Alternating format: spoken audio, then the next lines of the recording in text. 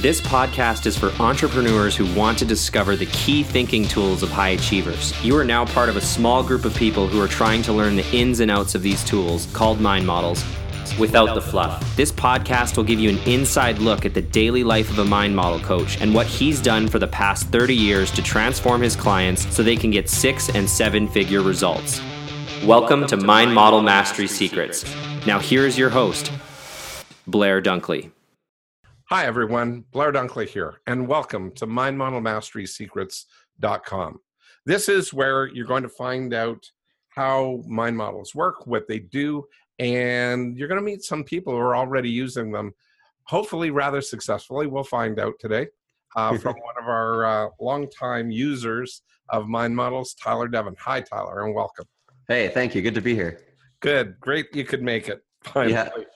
It's great. We've been trying to tee things up for a bit here, so I finally captured them today. So that's the good part. So, hey, you know what? Remember that story that you used to tell a few times?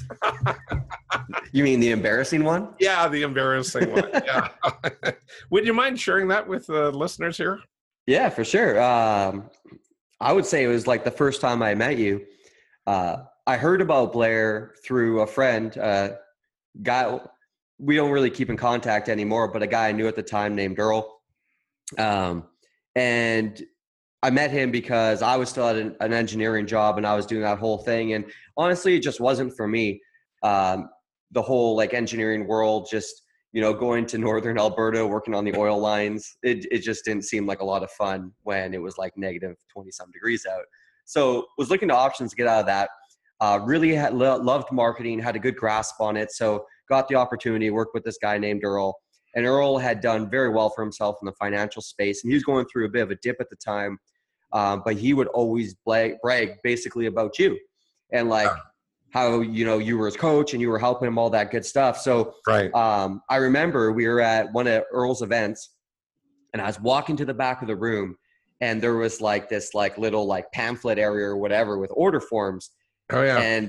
And I got to give you credit, man. You were very, very, very, what's a good word for it? Almost like 007-ish, I'll say. Because I remember walking to the back and grabbing the order form and you like walked up to me. You like looked at me like you already knew. You're like, do you want to know? And I'm like, absolutely. And that was like our first real conversation, I think. And basically what you meant by that is like, do you want to be profiled? Do you want to know what your profile is? Yep. And at that point, the only words that I know that you heard from me that came out of my mouth was, hey, where do I get the order forms? Something along those lines. And so you're like, all right, let's go for a walk outside. And the next 20 minutes of my life were probably one of the freakiest 20 minutes I ever had because the profiling was like amazing. I remember like standing there, like with my arms crossed, trying to like hide my shaking because it was just surreal. Like how could somebody know so much intimate details about your life without you possibly sharing them? Like the world I had with Earl was strictly work related. And you're telling me about my relationship and like, you know, the downs I was going through. You're telling me about my personal income, you know, the ups and the waves I was seeing at the time, the giant, you know, I'd have really good days and then, or months, and then it would drop and I would stay low for a while. And it was like a roller coaster. Yep. And you were able to tell me all of that. And I'm like, either this guy, no, I wouldn't say this guy is God, but I'm like, this must be what talking to God feels like. Like I felt in the moment, I'm like, there's nothing that you can like hide just because of all the information about myself you're telling me. So it creeped me out. But then after that, I'm like, how the fuck does he do this?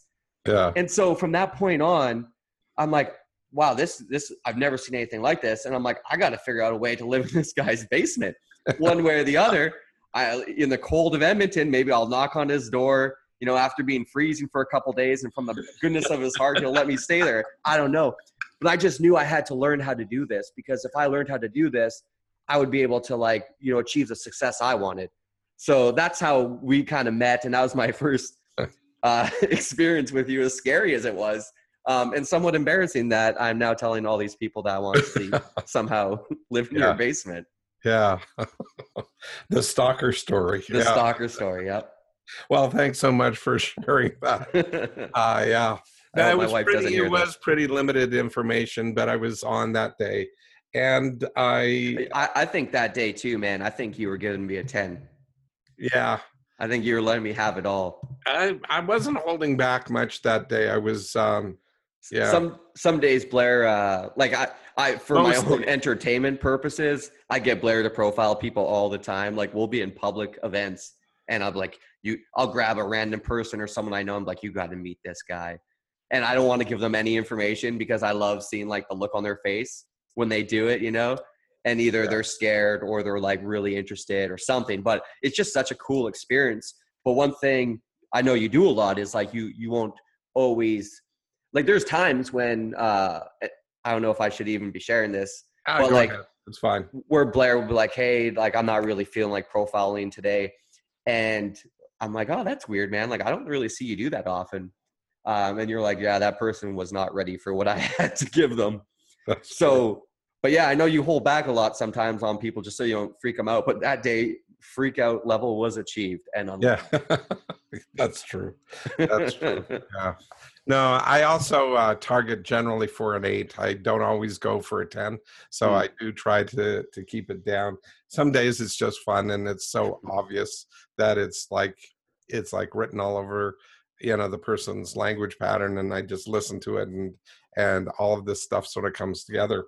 I'm actually listening to Ray Dalio's book Principles right now, and he's talking about how there's not that many different types of people in the world, and when you figure out how the different principles that they use, well, I don't use principles, I use mind models, and we've got over 100 of them defined.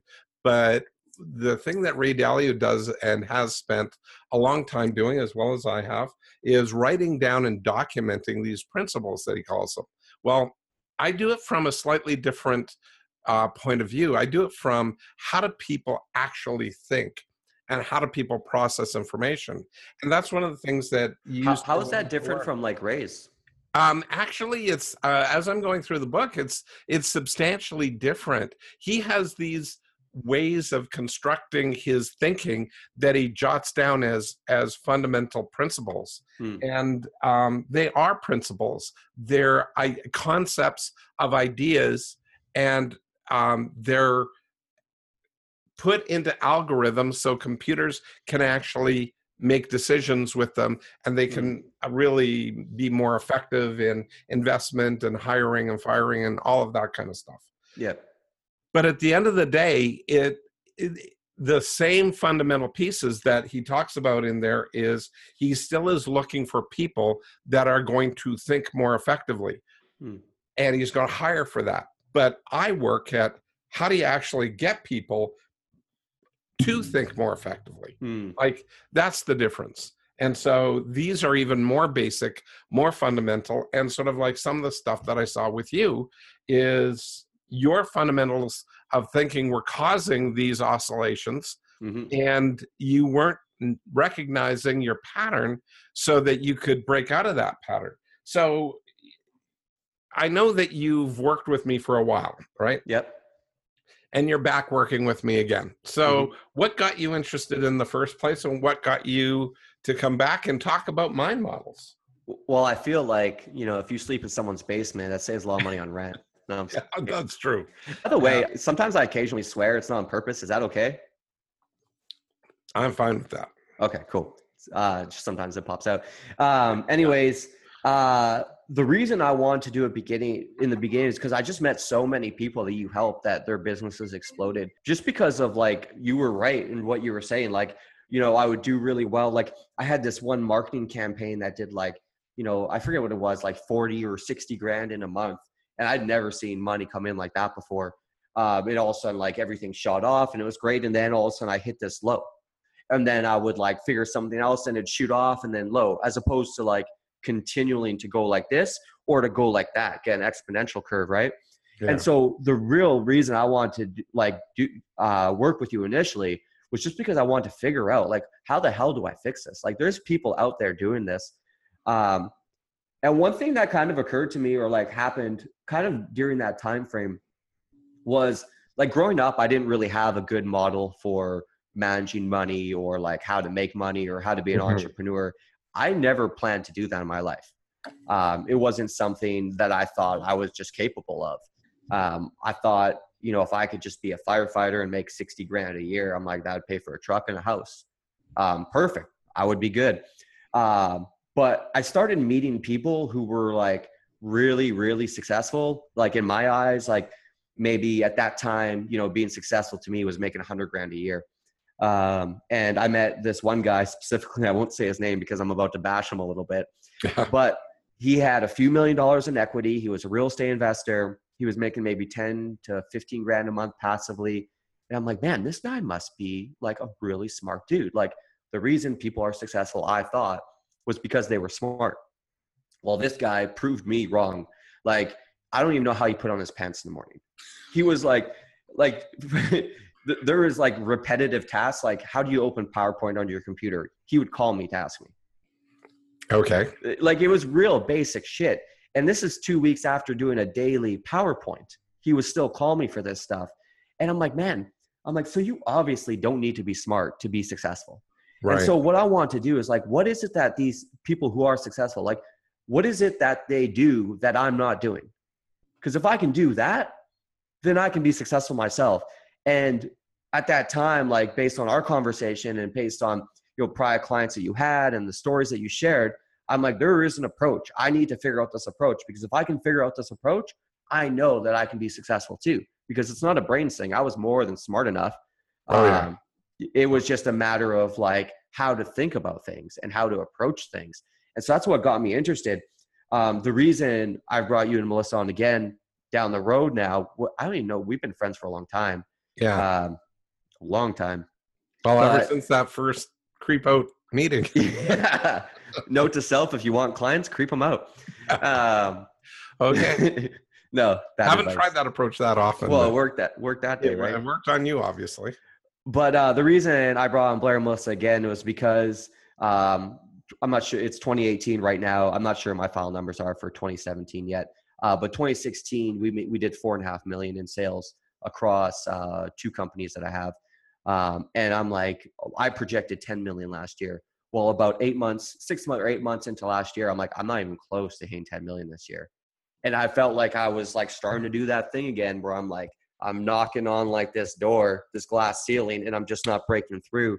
So that's how come we brought you guys on again, is because we want to blow through 10 million. We don't want to be stuck at 4.5 million for like 3 years straight. Right, exactly. Which is actually a fairly common thing that we get brought on for in our other company. So Melissa and I have 2 companies, Rewiring the Mind, and we have Results Now, and you're a Results Now client of ours. Yep. And that is to take companies to the next level. But we do it a little bit differently. And one of the things that we're doing is we're working with you so that you can tweak those mind models, those ways of thinking, to say, okay, how are you questioning yourself? How are you questioning your team? What types of questions are you using? How is that evaluation going? What are you evaluating at this level? And how effective are those evaluations to take you to the next level? And when you get used to thinking a certain way, it'll get you so far. But then it starts capping you out at that level. And to get to that next level, you have to change how you think. In fact, you've got to change everything. You got to change your business model, the way that you think, how you are, right down to personally. And that's one of the other things I guess I'm going to be talking a little bit about Ray Dalio's book, Principles. That's another thing that he kept on repeating over and over again is you, in different ways, he said it, you know, you will only get as far as you will personally be able to go and grow to.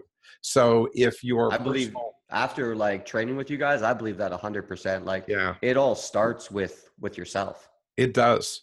And that's what mind models are working, you know, what makes mind models so effective. I mean, evaluation versus judgment. I mean, that was a big one for you in the early days, let's say, you know, because, you know, there was... I'd say it's one that still at times, like as the team's grown and like you bring on other people, because like the people you surround yourself with influence you. And so there's times even now, that's one I have to like remind myself of to make sure we stay in the evaluative state as opposed to a judgmental one. Yeah, exactly. And that's really one of the tough things that we're taking a look at is how do you build that culture of evaluation as opposed to judgment? And, we're working on that with you, with your teams and, all of the different teams that are in your companies, and looking at that and saying, okay, what are those stuck states that these people hang up on and that are not challenged currently, that are habituated to? So if we don't have, this open, honest way of evaluating ourselves, not judging, but evaluating so we can actually find incremental improvements, you can't really get there. So I don't know if you're noticing anything like that on your staff these days. Oh yeah, 100%. So if you could fill me in, that would be for sure. Even like there's one guy in particular in our team. Man, I've noticed, well, two guys actually, one on each, one on the e-commerce side and then one on the data monetization side. Man, ever since you did that training down here in Florida, I feel like Gabe's been on fire. Yeah. And like what he's doing now compared to where he was, like he wasn't doing bad before. No, but now he's he was also capped out. Because he kept on going, he'd evaluate here and then judge to here. And wherever he judged to was his cap. And he didn't see the difference. Totally. Until I wound up really challenging him to look at himself and to apply the model, the rules, to see what is the way that he's thinking and is it consistent all the way along. And when he saw that it wasn't, it was like an instant breakthrough for him. Yeah. And even his the way he approached testing and stuff now, and different models of, managing Facebook ads. Like before, our model for running Facebook ads was a very capital intensive model. He's now been able to take that model, condense it, minimize our losses, and position us better for upside. Wow. Which is freaking amazing. That's in the last few months? Yep.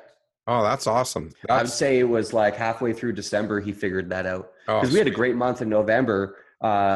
We did over $1 million in sales, but our net wasn't that great. Like we didn't, I think it was like 9.5% or something like that, which at the end of the day, it's not bad. A 95 grand month is a great thing. But to spend $1 million to make 95, it's like, I'd rather spend, 500,000 to make 300,000 profit. Yeah, exactly. Yeah. There's for margins, and there's different reasons how come we even let that happen. But now he was able, part of the reason that happened was just because of his testing process. It was a very capital intensive, so that all there'd be some days, I think our biggest day, we did like 65 grand that day in sales. It was a great day, but it wasn't our most profitable day, funny enough. Interesting. Yeah, it wasn't at all. I think there was another day, I think we did like 50 grand. And that was our most profitable day. I think it was like 11 or 12 grand profit. Nice.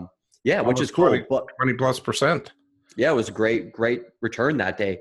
But it's like, just because your money goes up doesn't mean your net profit. And net profit is like what you use to live off and grow your business and stuff. But it was because he had such an aggressive model, and it was cool to a point. But if we can like modify that model and make it better, now we can make our money go so much further. Exactly. So when you start taking a look at your business models that way, what would you say has been the biggest influence in terms of mind models? Is it how you're getting Gabe to question himself, or what is it? I wish I could take credit, but honestly, I would say you ignited that whole conversation. Okay.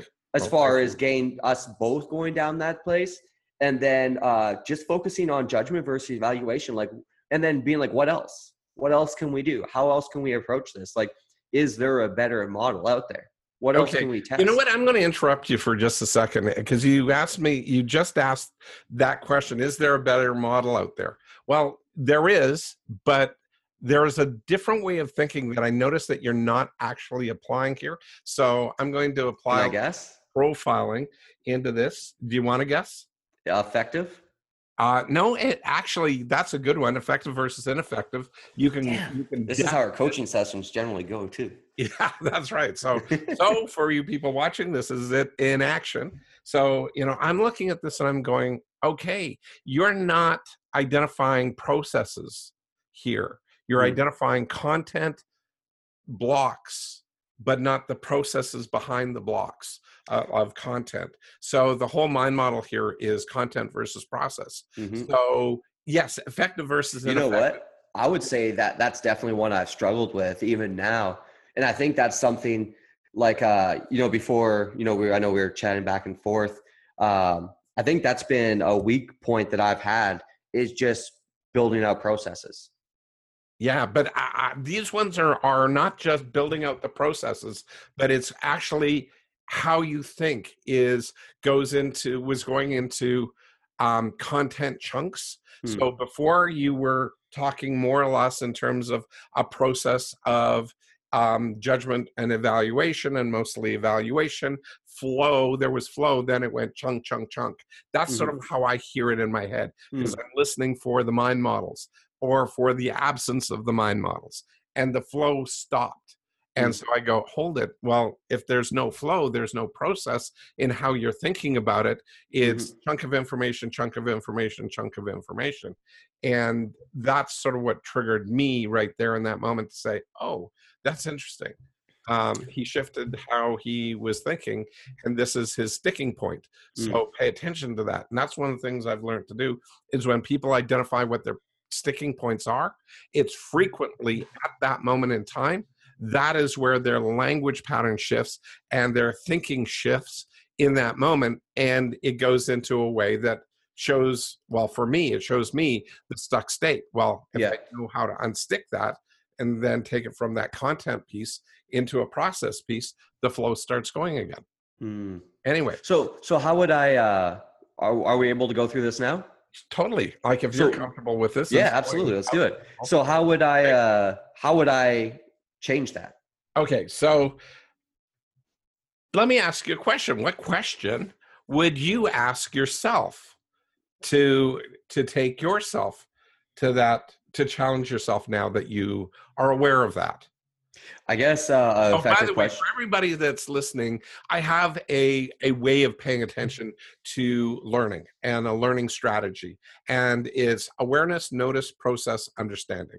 Those are the 4 pieces. So one of the things that I did here is I got Tyler to a point of an awareness. And he's got an awareness. But he's got enough pieces to move it to We hope. awareness, to notice something.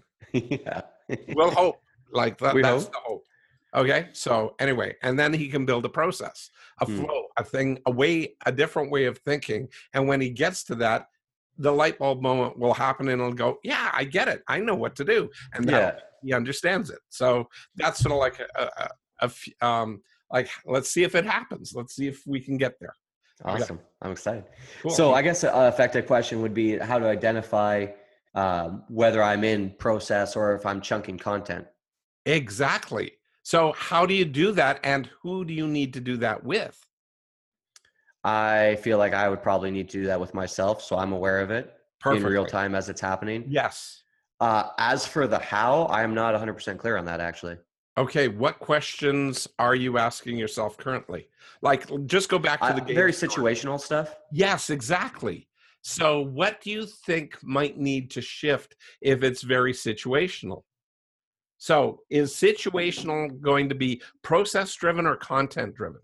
Content driven. Correct. So if it's content driven, you're looking at situation, right? Yeah. Or content block, and trying to figure out each of those problems almost as though they're separate chunks, correct? Yeah.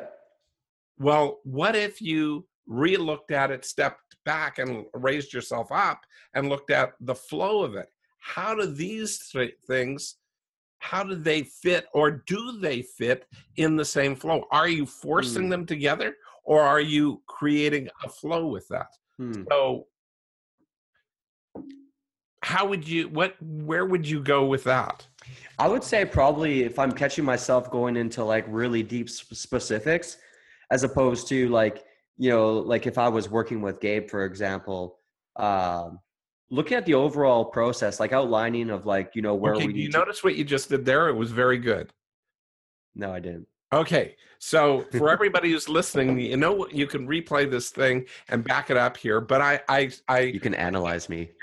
and then it goes back, and I move my hands and said it's up here. You got to look at that process flow, and you just said, if I sit back and look at like the bigger picture, as it were. Yeah. I'm putting words in your mouth now, but sit back and look and analyze the whole thing, which is exactly what you're not doing. You're diving into the weeds as opposed to rising up. Yeah. So when you rise up and you look at it, you're more probably going to get into a process flow. Now, you can get into bigger chunks of data or content, but keep going. So you sit back, you rise up, and you look at it with Gabe. Yeah. So what are you going to do? So probably just outline, like, if we take a step back here, Gabe, overall, we understand how our current testing model works. But is there a way that we can tighten up our overall testing model to minimize losses, but still maximize return? Excellent. And what does that do for the process? I think it gets him to start thinking about our current process, and then just first of all, like taking a look at it and realizing that it is a capital intensive testing process. Yes. And then figuring out how it could be modified. Like what kind of things, what kind of levers and buttons can he push in order to condense some of that down, or at least, where can he, how can he start looking at what the problem? Are you staying in the process of this, or are you going back into the content blocks? Starting to go back in the content blocks. Correct. So stay in the process and try and deliver a process piece here for the mind model, process versus content. Stay in the process. Well, I'd say have him come up with multiple options for achieving the end result. Hold it. What was the key piece here? Options. And the next one? Multiple. Not really. End result. Right. End result. Options and end result. Those are the two key things. Multiple is going to be chunk. Yeah. Things to do, which is fine. But options here are finding different paths, different ways, and to get to a given result. And so what you want to do is you want to break out how you're thinking about things so that you're again consistently starting with the end in mind. So one of the things that you do reasonably well when you are setting goals and objectives is your goals and objectives are very concrete. You know what you want to do, but you're not breaking through. So you look at that goal and objective, but that now becomes a data piece, a chunk. So you've taken that thing that could be a desired result, and it could be the end point of your process flow, and just turned it into an end point by itself. No process flow to it. Yeah. So you just say, you're just holding it up there and saying, this is a target. This is a goal. This is the result I want. Actually, more like this is a goal. Yeah. But if you said this is the result, then what's your next question that's going to happen in your brain? I would say if I'm looking at something like, this is the result I want, what road do I need to go down to get there? That's it. Close enough. So I would go, the what of this is fine. What road do I need to go down? You're now looking at it with a little bit of a what road is it? It's picking the road. But what would happen if you switch that question to a how? How would I think I'm almost thinking about how and what's similar in this situation. You are, but I'm trying to get you refined because I think you're drifting off with your what and not getting into the how fast enough. Gotcha. Okay, so try it again with the how. So how would I go about achieving this end result? Great. What happens in your brain when you ask that question? Very specific options come up. Exactly. Now, when you said, what road might I go down? What happened in your brain? It was very broad. And was it clear or fuzzy? It was fuzzy. And when you said how, was it clear or fuzzy? Very clear. Very clear. See, that's the habit that you got. Like, okay, at the lower level, making a couple $1 million per company and whatnot, the what works. Okay, don't get me wrong, it's not a lousy idea. It's just not refined. And so, with your experience, you're not actually leveraging your experience to get you engaged with the transformation in front of you that you can actually do. So your mindset has been to habituate what do I do, what do I do, what do I do, not how do I do it, how do I do it, how do I do it. That's slightly, almost, it's not semantics, but it feels like it when you're starting out. But it really, I would say too, like if you've never gone through this before, it could feel very semantic-y until you do it. Yeah. And then it's like night and day. Like, it's very clear. Because I, if anything, it starts outlining more options. Like I think about, a consultant we could hire for a couple hours at a time. I think about available courses out there. I think about, getting him to draft up 2 or 3 options and actually detail them out so we can kind of critique them and test them. Like more options start coming up when I think about how could I go about doing it. Exactly. And do you notice that every one of those hows were action-based? Whereas if you think about it in terms of what are you feeling like you're going to do? Probably like kind of think on it a bit more.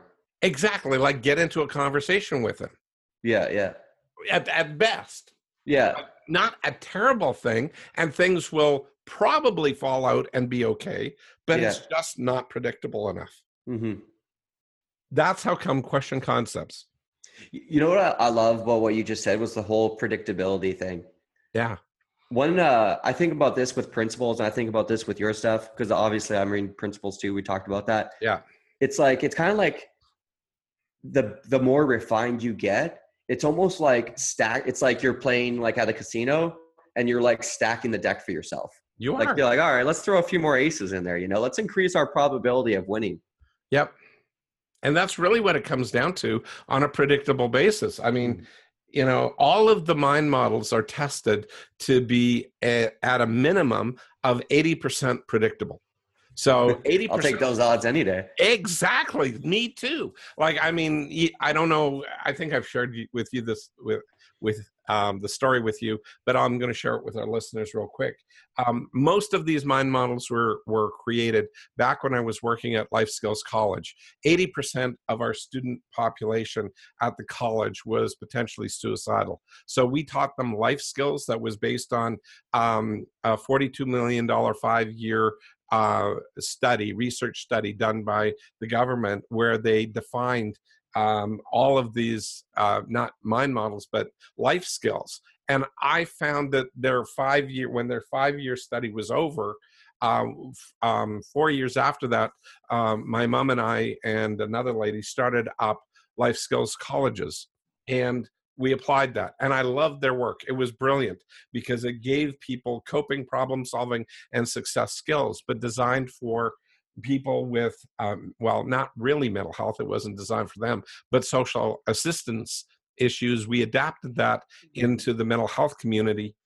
And I realized that I needed deeper, more predictable models of and tools, skills and behaviors to be able to influence people, simply because I was stressing out and I was my second year in fact, I hadn't even finished my second year.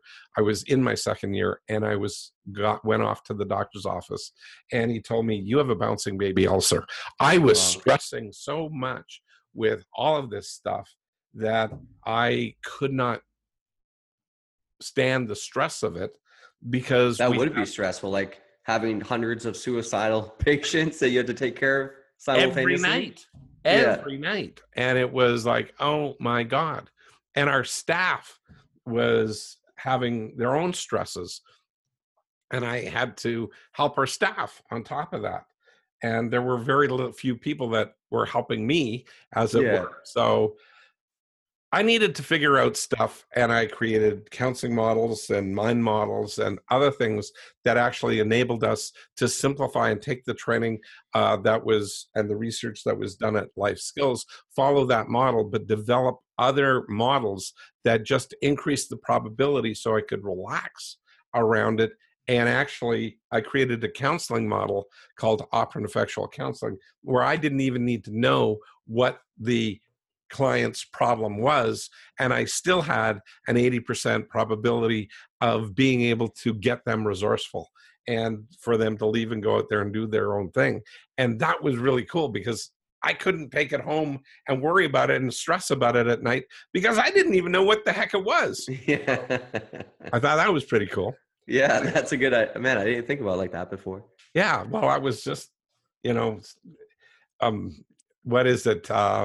Necessity is the mother of invention. Well, that was So true.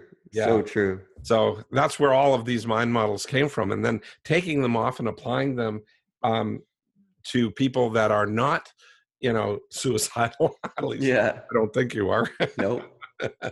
But at the end of the day here, taking it off and working with businesses, because it actually works so well in businesses, and just leveraging that, but knowing that these things have an 80% predictability to it at a minimum, and then moving forward with those, it's like, hold it. If I tried it 3 times, I'm almost guaranteed to hit it 100%, well, 99.9% of the time. I'm going to get it to be effective if I attempt 2 things. Yeah. I attempt them, number 1, and I evaluate them. So you got to learn about evaluation, and you have to figure out what worked, what didn't work, and what's one thing that I can do differently next time. And if you make those shifts, it will change. Yeah. Anyway, thanks for the that's a little blurb there. So yeah, so that's basically where we're at with that. I just wanted to let you know, let the listeners know what we do, and I'll probably be sharing that a few times over the I can months imagine. ahead. Yeah, it's sort of like built into me, hardwired. Right at this point. Yeah. Have you ever told people about when you first started like testing all these models on like Jack and people like that? Oh, geez. The Jack Gallagher story. Geez. Thanks for reminding me. Yeah. I hadn't even finished coming up with all of the mind models by a long shot, but I had just put in 6.5 years on working on question concepts. And my uncle, Charlie Dunkley, he was, when he was alive, he was working at Dome Petroleum back in the 1980s. And so it was the late 80s when I had finally finished figuring out how question concepts work. And that was huge. I saw a pattern there, and there's a language pattern of success. And I call it the success formula. You got to understand question concepts. I can share it with you. It's who, what, how.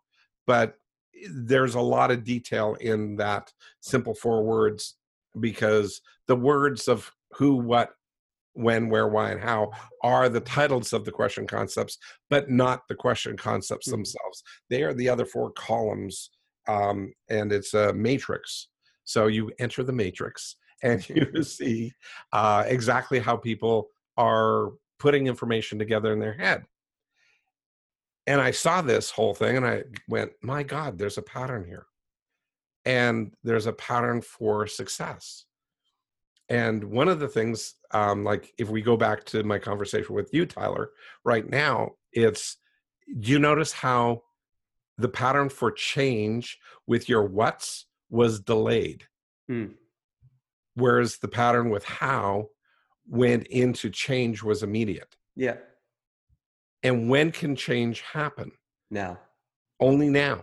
No, only in the present. So if you delay it's like hardwired into me now every time you ask that question. Yeah, exactly. But now it's okay. So test with yourself when you want to get into a process. You can test that how, is my what, because you can have disguised question concepts, and that's a whole nother big one. Anyway, but that's how come learning question concepts is so important, because you can see that you're disguising your own question concepts to yourself. And that's like lying to yourself is the most difficult thing when you don't even know, when you're definitely not meaning to and don't even know that you're doing it, and you're disguising these things. Man, that's an impossible thing to get over, but it's doable.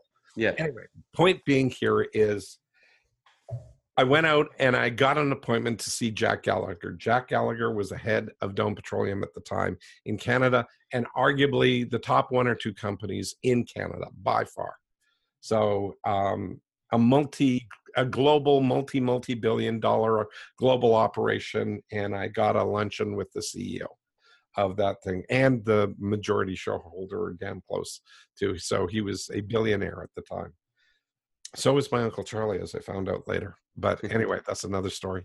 Bottom line here is I went to lunch and had these conversations and was sort of covertly checking out my whole idea of this whole success formula and question concepts. So if the success formula works, people who are successful should have this language pattern. And this language pattern should be a who, what, how language pattern. And they definitely should be staying out of why. Well, in the hour and a half luncheon, Jack Gallagher did not use the why question concept at all in the entire hour and a half. He used the why words twice, but as disguised whats. And that was remarkable to me. I hadn't met anybody who could stay out of whys as long as he could, naturally, without training. And he did it. He just did it. I then went and got into the conversation, and he challenged me. He said, Blair, let me know, tell me, what do you want to do with your life? And I thought, oh, perfect time to test. And I could answer it that was a what question. What do you want to do with your life? But I can flip that and give a disguised why answer. And I got 4 words out of my mouth, and he shut me down, and he said, and they were, because I started going into a why. And you got to learn the question concepts to know how that is. But in short, the functions of it are, he said, I don't want to hear a reason, excuse, rationalization from you. And I went, oh my God, that's 3 out of the 4 things that whys do. Reason, excuse, rationalization. The only one that he didn't say was justification. And so he knew subconsciously what whys did, how they operated. And I threw out a why, and poof, there it was. He was calling me on my stuff and using exactly the same words I set out to describe the function of the why. And I went, holy crap, this is powerful. This is correct. So people who stumble across how to stay out, unstuck and resourceful, are there. I mean, it's amazing. And I know that people who are on this call and will become longtime listeners are going to hear me rant about, why whys don't work. And you don't want to go into whys. And everybody is these days. It's a cool new word. And it's a highly ineffective word. Almost like things I want to add to that is I think about some people who are successful, and there's people who have been, successful once and never were able to do it again, like the one-shot wonders. And then there's the people who are consistently be able to duplicate their success. Absolutely. Or people who are successful in business, but their personal life is a complete mess, disaster. Yeah. And it's interesting how with the training I've got, I can hear, especially that one, in business, they are they're what's in house. But when it comes to their personal life, they're about the whys. It's all whys. Yeah. And they're successful in business, but not in their personal life. Yeah. Or even the people who are consistently have done well and repeatedly duplicated their success in multiple industries or places. Like that's the guy I've always wanted to be. It's like, I don't want to be the guy who just does it once. I want to be the guy who can do it again and again and again, and just keep on refining my skill sets and bring it to a bigger and bigger, more or less like platform. Exactly. And that is about transforming your life, but making it predictable. Mm-hmm. And that predictability, the probability of success just keeps on going up and up and up.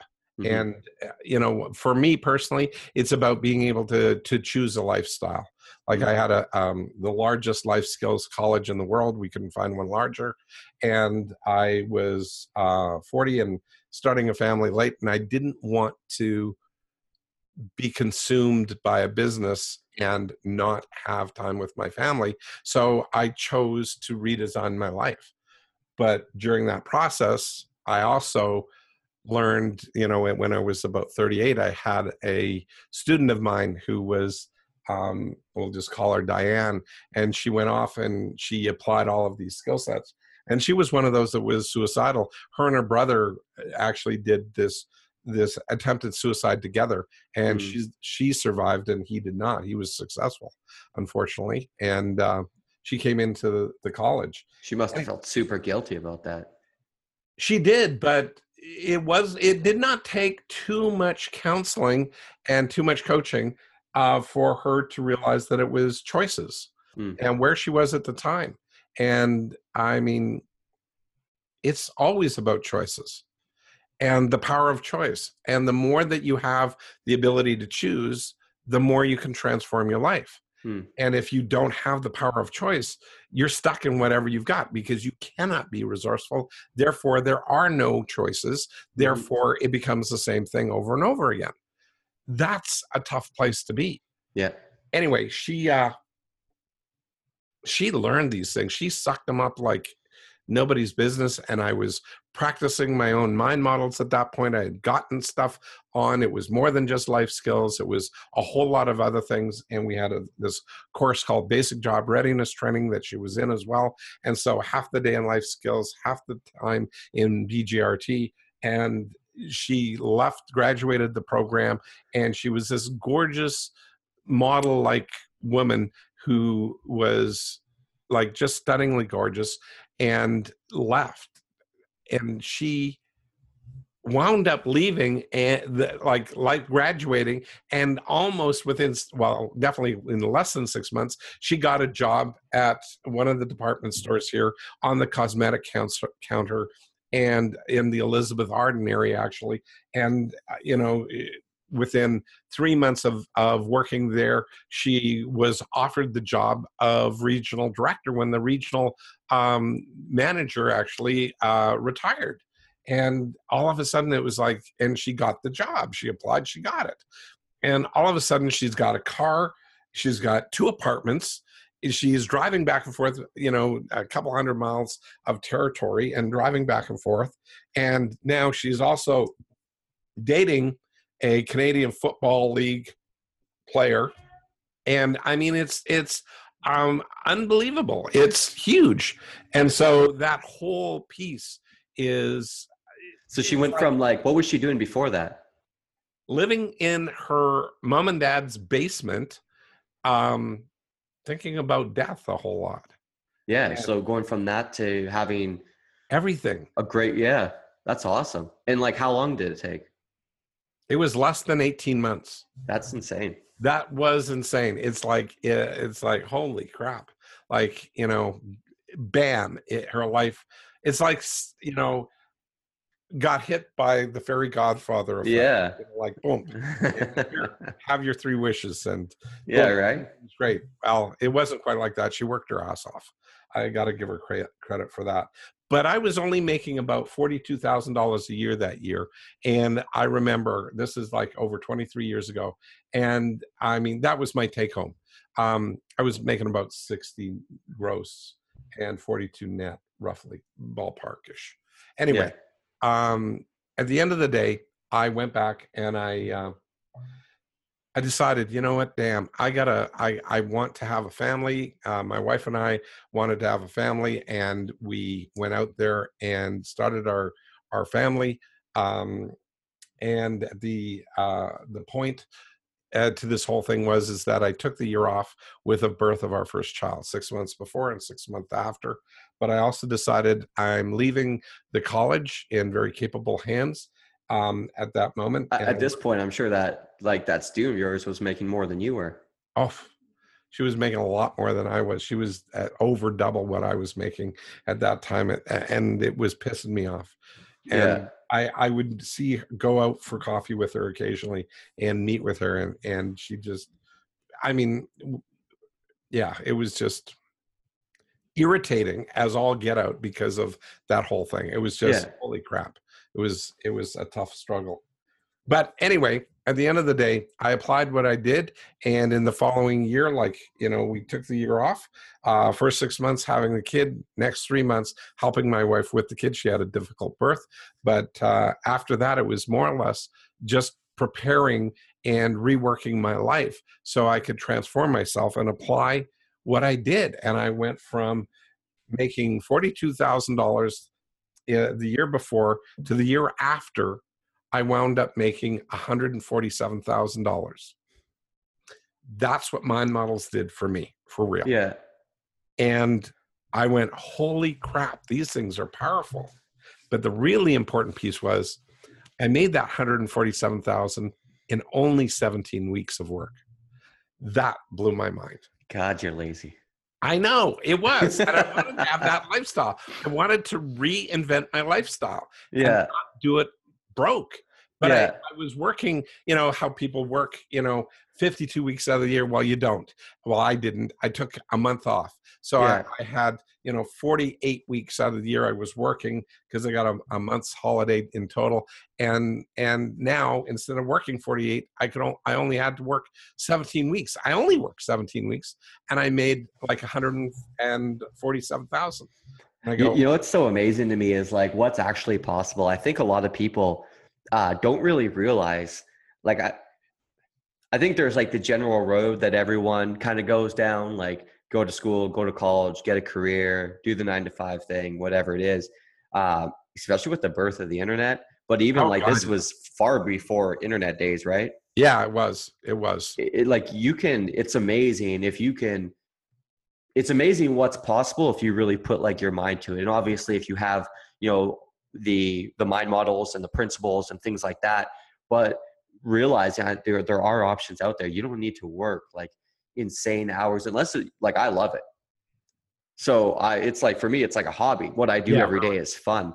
But like for people who want that more of a work-life balance, like it's amazing what's possible. Like I've definitely, and like you've had, I know even now, like past that, you had even better years. Oh God. Yeah. Yeah. We're still maintaining I know even, what we pay you, and we talk to you like 4 times a week or 4 times a month for an hour and a half roughly at a time. Yeah. It's amazing what's possible when you understand that. And then, I'm sure. Well, that's another mind model. It's called time wage versus value. Yeah. I was just going to bring that up. Yeah. Yeah. That's a big one. People don't understand. They're just so eager to sell their time. Yeah. And even from a consulting point of view, that's a model you've definitely flipped on its head. It's like, a lot of consultants out there, they'll charge $100, $1,000 an hour, whatever it is. You can charge way more if you can understand the value. Exactly. But you got to work at understanding value and how people perceive value, because everything that you buy is a perceived value. Totally. And the real cost of anything is not a fraction of what you buy it for at the store. Exactly. Always. Otherwise, there would be no profit. There would be no way of anybody staying in business. Yeah. But the upper end of that is always based on value. Mm-hmm. So, that's so critical. So, I think we better wrap this thing up pretty quick here, Tyler. I can talk to you about stuff here all day long. I know. We have before. Yes. So, takeaways. What do you want to take away from this conversation, and what do you think the people that are listening should take away from this? For me, it's definitely focusing on staying on process and catching myself when I go into content. Yeah. And I'd say for people out there listening, just to really embrace these mind models and test them for yourself. Like, you'll see that they work. I promise you they do. Like, when I was at my engineering job, I think they were paying me 26, maybe $28 an hour. And last year we did 4.5 million across all our companies. And I went from working for someone else to working for myself. Yeah. And, you know, I lived in Vancouver, which is a beautiful city, but now I live in like sunny Florida. And I have the option to live anywhere I want in the world, because as long as I have a computer and an internet connection, I'm good. And not to like brag or anything, but it's all possible because of the training I've had from you. Like, you've been the greatest influence in my life. You've been almost like, you know, a best friend and a father in a lot of respects to me. Wow. So I can't thank you enough for that. But for people out there, like, test them for yourself. Don't take my word for it. Don't take Blair's word for it. Do it for yourself. Don't take my word for it. That's for sure. Yeah. You'll see that it works. Yeah. And test multiple. Don't just try one. Try like, you know, I'm not too sure what you've gone over, but like time, wage versus value-based thinking, that one's huge. You know, obviously judgment versus evaluation, certainty versus clarity, the process success formula, content, who, what, how's, like, understand how this stuff works and test it, because once you go down that road, it's like the whole Matrix thing, like the 2 pills. You'll never go back. Yeah. In fact, it's almost impossible to go back. Yeah. Anyway. Well, that'll be saved for another conversation, I'm sure, with either you or somebody else, but it'll be about, the Matrix and going down the rabbit hole and how you can't get back out, because it's just more effective. Nor will you want to. Like, really. You don't. So much better. Exactly. Life gets easier, not more complicated. Anyway, again, thank you so much for jumping on this with us. Absolutely. Thank you for having me. Appreciate this. And for those of you out there, if please like it, subscribe, and share with your friends and people out there that you know. Share the message. Tell them to jump on to mindmodelmasterysecrets.com. And if you like this, stick around. We'll have a lot more interesting different interviews. One of the people that will be on in the near future is going to be another longtime user, and his name is Darren Olstad. And again, multimillionaire guy that's living in Costa Rica in a flippin' unbelievable house. And this guy plays, like, his whole life now is like a Darren kills me. Darren kills me. It's like, Jesus, this guy flies around the world. He plays polo with the professionals out there and royalty and everything else. And I would just like to say that Darren's probably the world's most eligible bachelor. Yeah, seriously. Oh God. Yeah. You just got to keep up with him. That's all. Yeah, exactly. And yes, he's a cool dude. He's really absolutely. Anyway, I'll let you go, and we'll have him on in the near future, plus others like, John Sue and other people that will be coming on, and other people even more famous than those guys. So anyway, again, thanks so much for coming on board, Tyler. Really glad you could make it. Yeah, thanks for having me. Take care. Bye for now, guys. Bye. Hey, thanks for tuning in. Please remember to subscribe and leave feedback. Do you want more mind model secrets? If so, go to mindmodelmasterysecrets.com to subscribe on iTunes or get links to watch the episodes as videos on YouTube and Facebook.